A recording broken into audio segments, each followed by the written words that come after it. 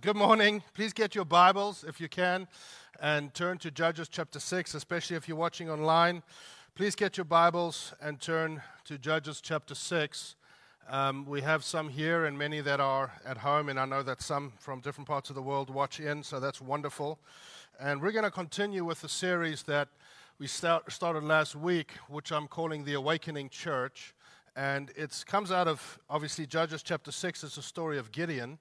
And it's one of my favorite Old Testament stories. It's, I would say, one of my life messages.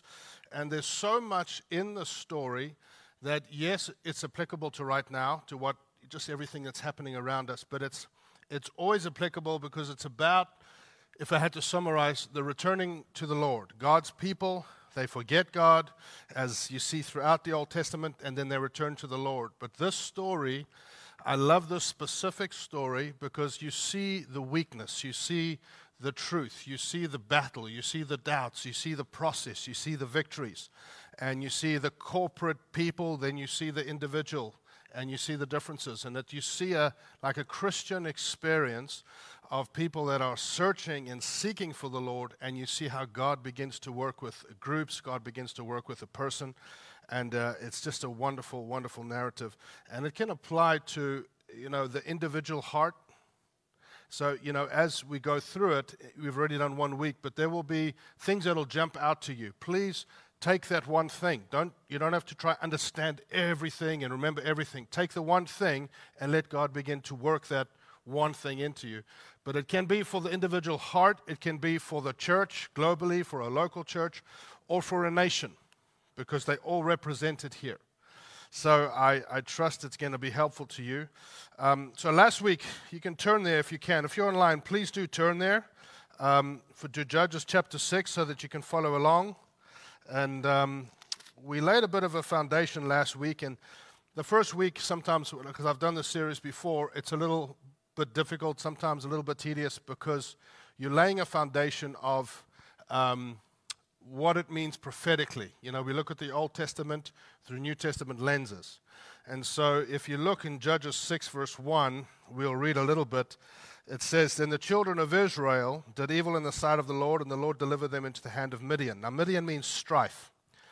And it delivered them there for 7 years. And the hand of Midian prevailed against Israel, because the Midianites, the children of Israel, so that's the church, the children of God, made for themselves the dens and caves and strongholds which are in the mountains. So it was, whenever Israel had sown, that the Midianites would come up, also the Amalekites and the people of the east. They would come up and camp against them, and they would destroy the produce of the earth. And then it says they would come up with their livestock in verse 5. They would come up as numerous as like a swarm of locusts. They would just come in and completely devour. And then it came to pass, in verse 7, it says that the children of Israel cried out to the Lord because of the Midianites. And the Lord sent a prophet, and he began to speak to them about certain aspects. So I explained all this last week, but prophetically you look at this, how does this apply for us? The children of Israel here, Israel is the church. It's you, because the church is people. Israel is us, my heart, the church. Midian, the Midianites here, and we went into the history last week, and you'll see it actually represents the culture, the system of the world that we're surrounded by. But remember, in today, we don't fight flesh and blood. We don't come against people, but we come against principalities, powers, and forces of evil. There are the supernatural realm that is behind some of the things that are going on. And so the Midianites represent the culture, the system of the world. We have to understand that. And you can look at it last week if you want to go look, and we go into how that comes about and why that is. And you see how Israel has done that before with the Midianites. And then you look at it says they would reach out, in a sense, to the Amalekites, and that represents the flesh man. The law first mentioned, Amalek, was the grandson of Esau. And it's the first birth. It's the person, we're all born on the earth with a sinful nature before salvation. And when you get saved, God makes you brand new. And that's the flesh man. That's Amalekites, the flesh man. And then the people of the east is overwhelming voices. They would come in as numerous as locusts. Who knows what it's like to have an overwhelming voice? Just feels overwhelming. And so it says that whenever Israel had sown, You sow the seed. That could be a revelation in your heart. It doesn't have to be this big encounter, but you sow the seed, which Mark 4 says is the word. And so they would sow so they could bring a harvest. And in a sense, the Midianites, those three would group together. And they wouldn't come to wait for the harvest and steal it. They would just come to destroy. And that's exactly what we see today. Where, we sow, it's like a subdued church. That's what we covered last week as well, what it is to be a subdued church. It's a church that's sowing. There's lots of activity. We're doing what we know. But the culture of the world that surrounds us, which is actually set up by the prince of the air, the devil. But we don't realize it. It's subtle. It's not that people are bad. But the culture, the system of the world says, I'm going to reach out to the flesh. I'm going to reach out to the old nature. I'm going to reach out to the flesh. I'm going to partner with that. And I'm going to bring up some overwhelming situations and voices. And together, we're going to take, in a sense, the activity of advancing the kingdom, and we're just coming against it to destroy it. And so what happens is when they begin to take ground and they begin to occupy, it's like we're sowing seed, but there's no harvest. And it's interesting that there's three there. Midianites, Amalekites, and people of the east. Go look at Mark 4. I encourage you, at home, go look at Mark 4. And at home, you can do it now if you want to. It's okay. But Mark 4 talks about when you sow, which is the word, talks about the cares of this world which come to choke. It talks about the persecution or the trouble that arises over the word that was sown. It talks about the enemy that comes to snatch it away. There's three there as well, and they're very similar. It's the same thing, same kind of story.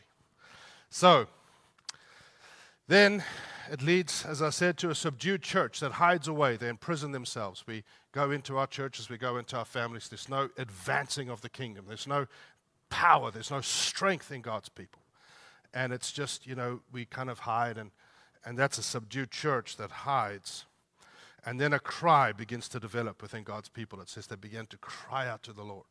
And that's not one prayer meeting. That's a season where a deep cry begins to develop inside of you. There has to be more than this, Lord. There has to be more. And there's a deep cry that develops inside of the heart of God's people. Then the church slowly begins to arise and to awaken as the Lord begins to restore things. So we covered most of that last week, and he begins to restore always his voice first and foremost. He sends a prophet, communicates with his people. He always, you'll see, he wants to speak to you. He wants to know you. He wants you to know him. He restores his voice. He reminds them of the truth of the gospel. Always does that. The power of God is in the gospel. He also reminds them to change their focus, where their focus is. And then he reminds them of who he is. So now we pick up the story, and today I want to talk to you about the making of God, the shaping of God, because that's God responds to them corporately. So it's like we have a church, a prayer meeting, or we go to a conference and people bring words, or something begins to happen, and God, really we felt in the room, wow, God spoke to us. And then you leave there and you go home, and now there's the personal shaping and making of God that happens behind closed doors. And so we pick it up here because God will make you. The Bible says, follow me and I will make you fishers of me. I will make you. I will shape you. I will form you. And the Holy Spirit will move in the heart to do that. And there are some wonderful things we can learn when we see Gideon's story. So, if you can go to verse 11, and it says, the angel of the Lord came and sat under the terebinth tree, which was in Ophrah. Just so we can understand this, Ophrah was in a territory called Manasseh. And Manasseh means to forget. And it's like, in the demonic realm, there are actually geographical areas which are oppressed differently across the earth. I don't want to get into that, but there's principalities, different principalities over each city, over each region. We don't live in response to the enemy. The Bible says we are seated in Christ above every principality and power. So we don't live in response to that, but those is what's dictating some of the systems and the patterns of the world. And so they were, in a sense, living under Manasseh, which means to forget. And they forgot God. They forgot who he was. They forgot who they were.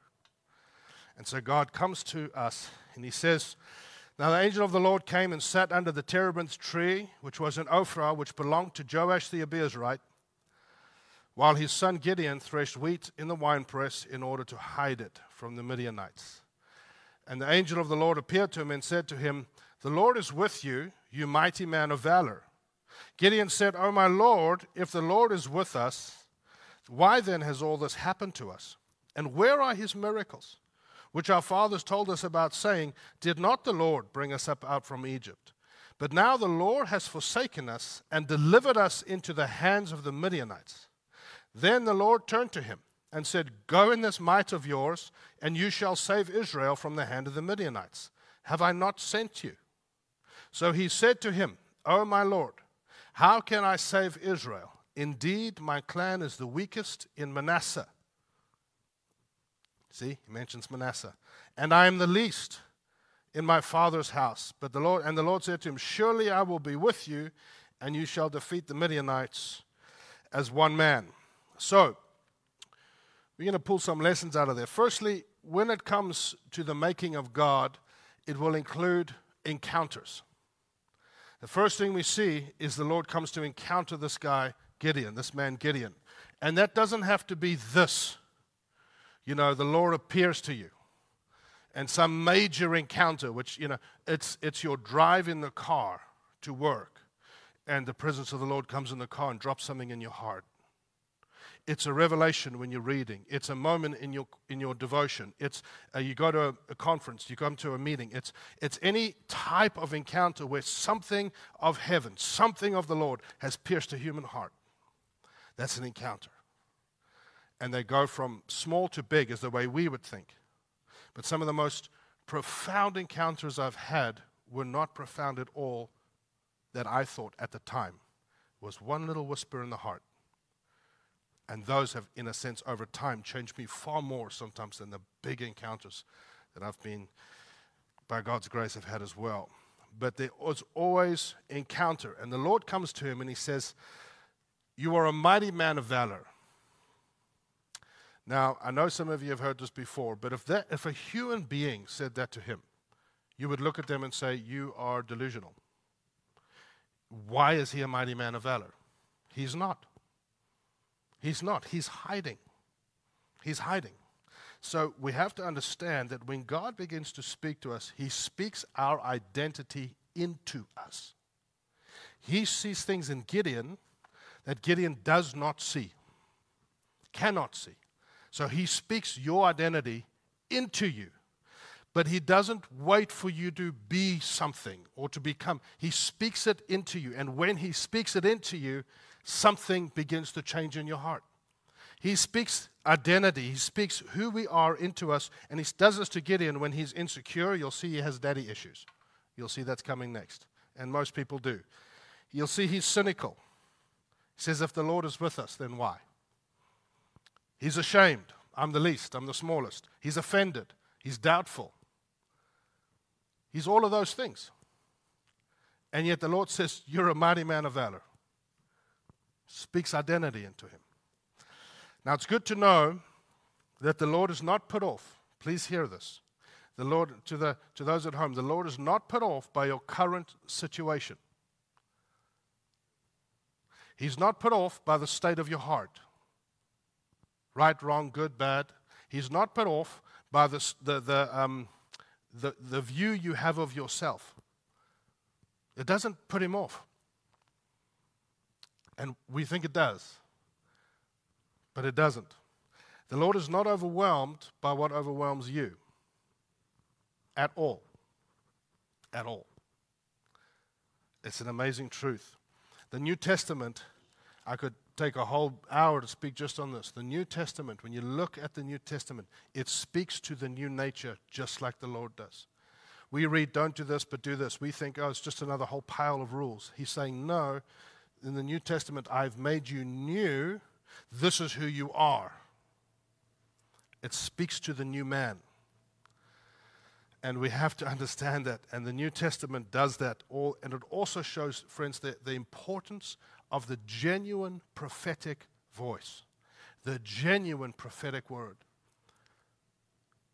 To call down identity into people. to speak the words that the Lord is speaking over people, the genuine prophetic voice restored in the church. It's greatly needed, now more than ever. More than ever. Then you see that God meets us where we're at. Isn't that comforting? He doesn't say, Gideon, come here. He goes to where he is. Do you ever think about that? And he's hiding. He probably got a fright. He's hiding away, doing something, and this all of a sudden this guy, and in the beginning, if you look at the Hebrew, he just says Lord. It's a term of respect. And as the story changed, the term, he thinks it was just some guy. As the story goes on, he calls him one time, he says Lord. He uses the phrase Adonai. He recognizes this is God. And it's like that with us, right? He comes to where we're at, and we don't even know it's him speaking in our heart. Isn't that my thoughts, isn't? And then we begin to learn, it's the Lord. It's the Lord. And that, friends, should remind us of the gospel. Jesus came to where we are, even physically. Why? So that he could take us to where he is. We have to understand that. God comes to this man. God comes to you, always. And how does Gideon respond to this? Because that's grace, right? That's mercy. That's love. God comes to him, meets him where he's at. Just meets him where he's at. Jesus did that all through the Gospels. He met people where they were at. And how does he respond? It's actually funny to me. You know, what does he say? Where are all the miracles? He's offended. He blames the Lord, not knowing that's the Lord. That would be interesting afterwards. Ooh, maybe I shouldn't have said that. You know, he's offended at God. He blames God. Well, really? Well, if the Lord is with us, then why is all this happening? It's a question, age-old question. Why do bad things happen to good people? Why is this stuff happening in our nation? Why is this stuff happening in my heart? Why? God, if you were with us, then why? You know? And I love this story because God doesn't answer that question. Partly because I think any answer he would have given, Gideon's heart was positioned in a place that nothing would have sufficed. He's offended. He's upset. It's actually the signs of a subdued church where there are entire groups of people who are putting on God what is not him. That's a sign of a subdued church that hides. What does God do? He commissions him. He says, hey, yeah, go in this might of yours. So he's offended, complaining. God's come to him. God's spoken to the people. God comes to him. Mighty man of valor, speaks identity into him. And then he complains and he's offended. And God says, yeah, okay, go in this might. Instead of, disciplining or shouting him down, he commissions him. To young people, and I say this to the adults, sometimes, not always, I understand discipline, I understand, sometimes they're doing what they do because no one's given them something that they want to die for. No one's giving them something that they want to live for. And the restriction that you want them to put on their life will come when that comes into the heart. And so he commissions him. He commissions him, go in this might of yours. That might is not his own strength. He's hiding. Clearly he has none. It's go in this might of yours, have I not sent you? That's what it says. The might comes from the fact that I've sent you. Have I not sent you? Have I not sent you? Ask you a question. Has God sent you? The answer is yes. Have I not sent you? What he's saying in our words is take this how you feel. Take the frustration, the offense, take the issue, take how you feel and let it stir you to arise. And go and do what I'm going to tell you to do. Instead of focusing on the wrong stuff. So, what's Gideon's response to mission? to the commission. What's Gideon's response? It's a lot of our responses. He says, Lord, I'm the weakest in Manasseh. I'm the least in my father's house. So you realize he's not complaining anymore, because now there's responsibility. And he goes, oh, yeah, no, not me. No, thank you. Why? Lord, surely someone else. Moses did that. Many did that. Surely someone else. I'm the weakest in a weak tribe. In a sense, I'm a nobody. I'm a nobody.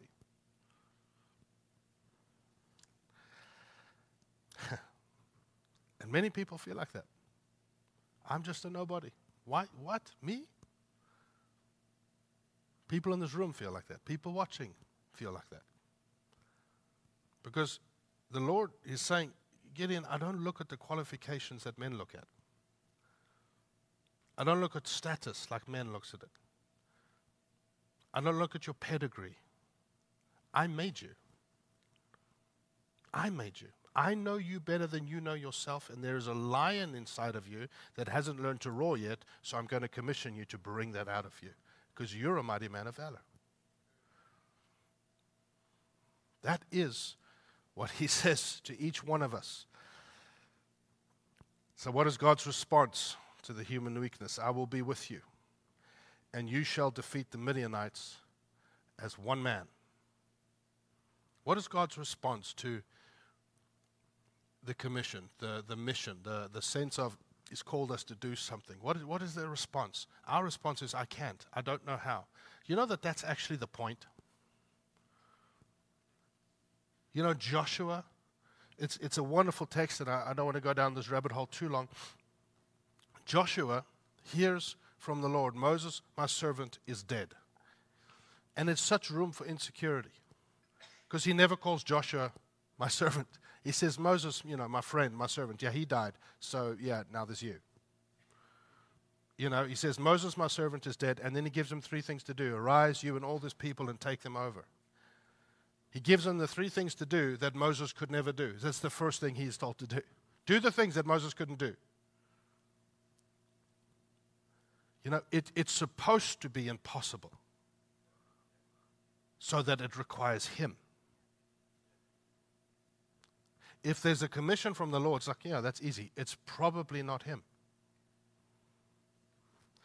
And so he comes to Gideon and he says, what's the response to our human weakness? I will be with you, and you shall defeat the Midianites as one man. In our words, Gideon, I'm with you. You're going to win. You're going to win. Why? Because I'm there. That's always his response to human weakness. I'm there. You'll win. I'm with you. You will win. Hebrews 13, I will never leave you. I will never forsake you. Never. You'll win. With him, you will. Then what happens? Let's read further. I don't know if you at home or you here, I see myself in this story. I really do. That's why I love it so much. There's so many things in here that are so real and so true. It says here, we're going to read from 17.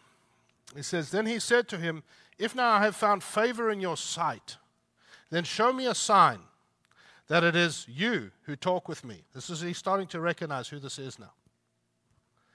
Do not depart from here, I pray, until I come to you and bring out my offering and set it before you. And he said, I will wait until you come back. God is patient. I know he's patient because he loves me. And he's patient. God is love, the Bible says. The first attribute of love is patience. Love is patient. And the Bible says he waited for Noah. Patiently. It says God waited patiently for Noah. Yeah, God waits patiently for Gideon. You know that God waits patiently for you. And he knocks. Every day. Hey, I know who you are. I know who you are. I know who you are. I know who you are. I know what you should do. I know what will fulfill you. And he waits patiently. And he said, I will wait until you come back. I just every time I read that, it's amazing. He says, so Gideon went in and prepared a young goat and unleavened bread, and from an ephah, 20 pounds of flour. So he does this whole big thing, right? The meat we put in a basket, he put the broth in a pot, he brought them out to him under this terebinth tree where they were before, and presented them. And the angel of God said to him, take the meat and the unleavened bread and lay them on this rock and pour out the broth. So Gideon does this. Then the angel of the Lord put out the end of the staff that was in his hand and touched the meat and the unleavened bread, and fire rose up out of the rock and consumed the meat and the bread, and the angel of the Lord departed out of his sight. Now Gideon perceived that he was the angel of the Lord, and so Gideon said, alas, O Lord God, for I have seen the angel of the Lord face to face. Then the Lord said to him, peace be with you.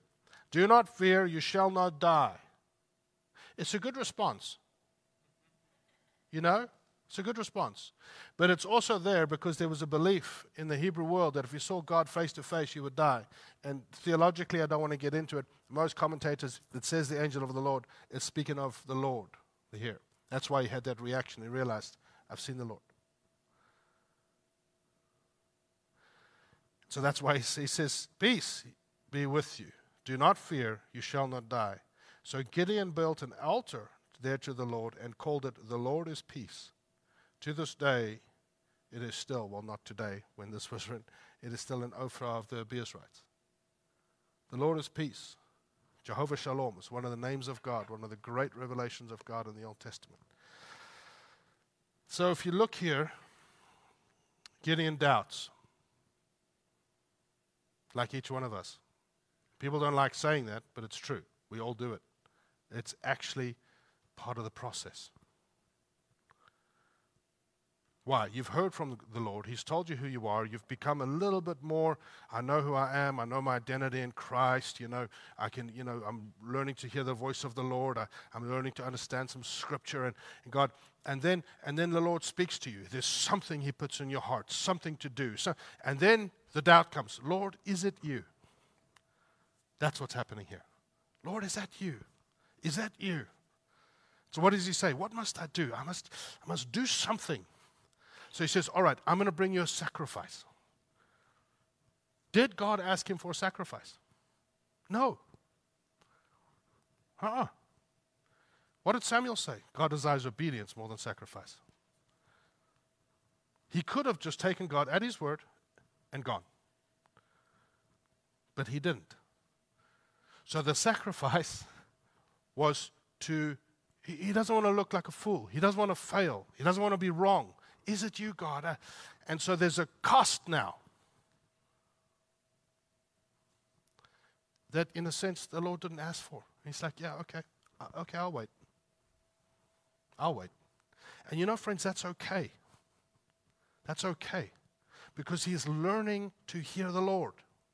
He's learning, God, is that you? And sometimes we feel, gee, there's all this cost.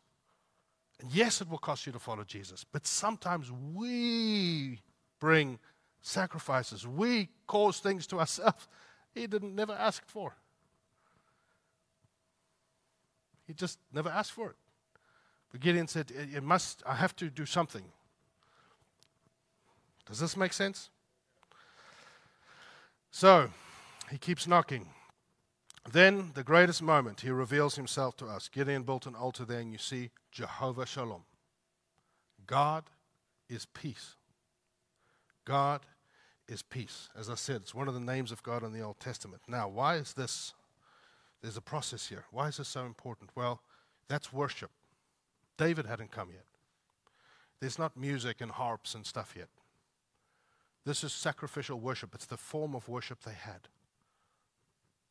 So there's this whole process, this impersonal encounter. For you, this could be literally, all of this is in the heart. It's in the drive to work. It's in a devotional. There's something that God begins to do in your heart. There's a walk of faith. There's a battle. There's a wrestle. And then God, the most important, the whole story on God reveals himself to you. I am this, or I am this. I am the God of peace. Now, why is that important? Well, God restores worship in the land. No one was worshiping God. So he restores worship. Gideon builds an altar and worship is restored. But let's pause now, because this is what happens in our own life. We get so into our thing in the Lord, us and the Lord. But this is exactly what happens. Even as we read the story, we get into Gideon's encounter, and it's good. It teaches us so many things. But now let's pause and zoom out. Why? What was the purpose of it? To destroy the Midianites. To actually take ground. To actually do something. It wasn't just about him and Gideon. The purpose was to remove the enemy off of their land and out of their hearts. That was the purpose. So what does God reveal? I am peace. What is happening in the land? There's war. They're at war. And God says, I'm peace. And so Gideon worships the Lord according to who he is, not what he's done. Nothing's changed. On the outside, nothing's changed. Still oppressed, still under the Midianites, still sowing with no heart. Nothing's changed. But someone begins to worship, one person begins to worship, not from head knowledge, not, oh, I know what the Bible says, in the heart, begins to worship God for who he is when it's a contradiction to the current circumstance that they're in. One man. God's done nothing, in a sense. They're at war. When God's people begin to worship God for who he is, from personal revelation, not from study, from personal revelation, within a contradicting circumstance, victory begins, not before. Not before. Not before. Victory begins. I worship you, Lord. I don't understand. You say you're this. I'm experiencing this, but I will worship you for this from my heart. Victory's about to begin. Everything's about to change because worship is restored. It's the same for us. Now, we're going to read 3 more verses, and I'll make some comments, then we'll carry on next week. Unfortunately, many people stop at this point. Many people stop here. They press into God. They have this encounter, this moment, this conference. God invaded the room, the building, my car, my room. It's just the presence of God, the glory of God, even healed my body, changed my heart. This encounter with God. We tell of the encounter, but we stop listening. We tell of the encounter. Guess what happened? This amazing encounter. And we go around and we speak and we tell of the encounter. But every encounter, every revelation, everything that God, it comes for a bigger purpose. And most of the time, it's not just about you. I would say all the time. Because the fulfillment that God has for us is within a context of other people. So he has this encounter, and we stop there, and we tell of the encounter. But God, he hasn't even given him strategy yet. We're like, ooh, I just conference, awesome. He's like, hello, hello, I've actually got to do stuff. So let's read. He says, now it came to pass the same night that the Lord said to him, take your father's young bull, the second bull of 7 years old, and tear down the altar of Baal that your father has, and cut down the wooden image that is beside it, and build an altar to the Lord, your God, on top of this rock, in the proper arrangement, and take the second bull and offer a burnt sacrifice with the wood of the image, which you shall cut down. So Gideon took men from among his servants, and did as the Lord had said to him, but because he feared his father's household, and the men of the city too much to do it by day. He did it by night. Excuse me. Now, 3 verses, but there's a lot in there. And this is what happens. There's an encounter. There's something. God reveals something about his heart, about himself. It changes you. It does change you. Worship becomes real. His presence becomes known. Now Gideon's hearing his voice. There's a relationship. And then it's like the Lord says, hey, Gideon, let's put some stuff in order here. Now there's a relationship between him and the Lord. Now you see the inner confrontations of the heart. It's the test. And the entire story hinges on this moment. The entire story hinges on this moment, more than the encounter. Because if he didn't do this, nothing would have changed. So, what happens? I mean, you can't make this stuff up, right? Gideon, think about this. It's like a soap opera. Gideon has to go and tear down his father's Baal, which was extremely expensive to have one. And the wooden image, the Hebrew there is Asherah. It's the Ashtaroth pole. It's Asherah. It's another god. And it was right beside it. He says, I'll tell you what, Gideon, go to your dad's house, right? Take his bull. And the Lord is so specific, I think, and there's all these prophetic meanings you can look at, the numbers, but I think it's God's like, if I don't be specific, he probably won't do it. So he's like, take the second bull, the one of 7 months. And he says, take that and take it to your father's Baal, use his bull to tear down his altar. Then you get in, cut down the wooden Ashtaroth pole. Those things were enormously expensive, extremely hard to make if you made it. It was something very precious. It's the golden calf. He says, cut it down, then cut it up, build an altar, take the bull, put it on the altar, and use the wood to sacrifice the bull. I mean, you just can't make that up. And Gideon's like, you are kidding me. Like, that's awesome encounter, but what? Really? How many of you know when he did it, he didn't feel like he did in the encounter moment? He wasn't like, this is so wonderful, this is easy. No. Not at all. And it's like this now. What is crazy, and I won't go into it, who were these gods? And I've got all the names and meanings here, but I'm running out of time, so I'll just tell you quickly. The Baal of Pur and the wooden Asherah. It was the Canaanite and Midianite gods of love, war, and harvest. So God's people, think about this, are worshiping the gods of war, of the Midianite god of war, when they're at war with the Midianites. They're worshiping the Midianite god of harvest when the Midianites are stealing their harvest. That's stupid. That's crazy. And they're losing badly. And we think, well, of course. But it happens all the time in our day. All the time. It's happening now. Why? It's whenever God's people become enamored with the same things that the world is enamored by.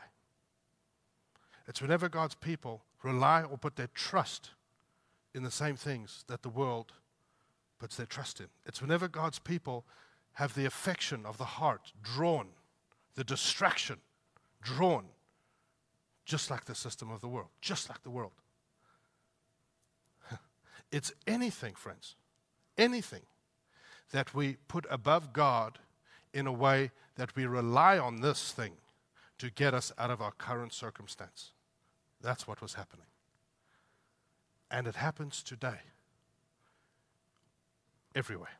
And it happens in our hearts to all of us. And so God breaks into a human heart to remind us of himself. And then he says, now go and destroy that other stuff. And conviction begins to build. and he snatches the affections of my heart, the focus of my mind, the sight of my eyes, the work of my hands. And he pulls it back to himself. Sorry. It's commonplace, friends, and it never leads to victory. Whenever God's people use carnal weapons to try and take down the carnal issues of the world, flesh gives birth to flesh. It just doesn't work. It's a spiritual battle. Even here in the Old Testament, which we say Old Testament natural, New Testament spiritual, he had to deal with it spiritually. I think we should stop there. The Lord will bring us to moments where what he's revealed to us, what we know to be true, has to spill over into practical decisions and practical life. And it's an action or decision that others will see. That's what begins to happen. That's what begins to happen. And can I remind us, with the Midianites, nothing's changed. Why? God has to deal with the issues within the church, within Israel. He's dealing with the people in the house, turning hearts. He's just put conviction in a man's heart that is greater than his fear. But it says he did it at night because he was still afraid. Why is that so encouraging to me? He was still becoming a man of valor. He was still afraid. But he did it, but he was afraid. So he was vulnerable. He went and found other people, said, listen, I think God's told me to do this thing, but I'm actually scared. Please come with me. Humility, vulnerability, team, partnership, fellowship. And they say, all right. All right. He's still becoming the man, the identity that God said. He's not there yet, but he did it anyway. We don't have to be perfect before we obey. We don't have to be perfect before God will give us stuff to do. Amazing. Anyway, we'll leave it there. The awakening church. Awake, O sleeper, arise from the dead, and Christ will give you light. I encourage you with all my heart, those watching, those here, with everything that's happening in the nation, with everything that's happening in the world, don't employ carnal weapons. They won't help you.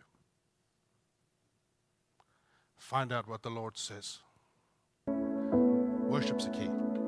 Prayer is a key. Allow the Lord to deal with the heart and put convictions in there that are stronger than your fears.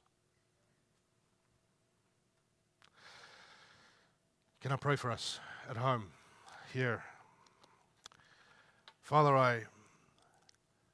I know that's a lot for people to hear. Holy Spirit, I pray that you illume these things into our hearts, that you bring revelation, Lord, that we take this, the one truth that you've spoken to our heart, and Lord, let us co-labor with you. I pray for the spirit of wisdom and revelation to go into the hearts of people. Lord, we thank you that you are not overwhelmed by what overwhelms us, that you rule and reign. You have all authority, God. We love you. We trust you. For you are the God of peace, Jehovah Shalom. We worship you, Lord. I wonder if you're at home or even in the building, if you can just open your hearts for a moment, close your eyes if you can, if you're comfortable, and just open your hands. Just do a little bit of business with the Lord. Holy Spirit, I ask that you speak identity into your people. Start to reflect on who the Lord says you are, on how he sees you.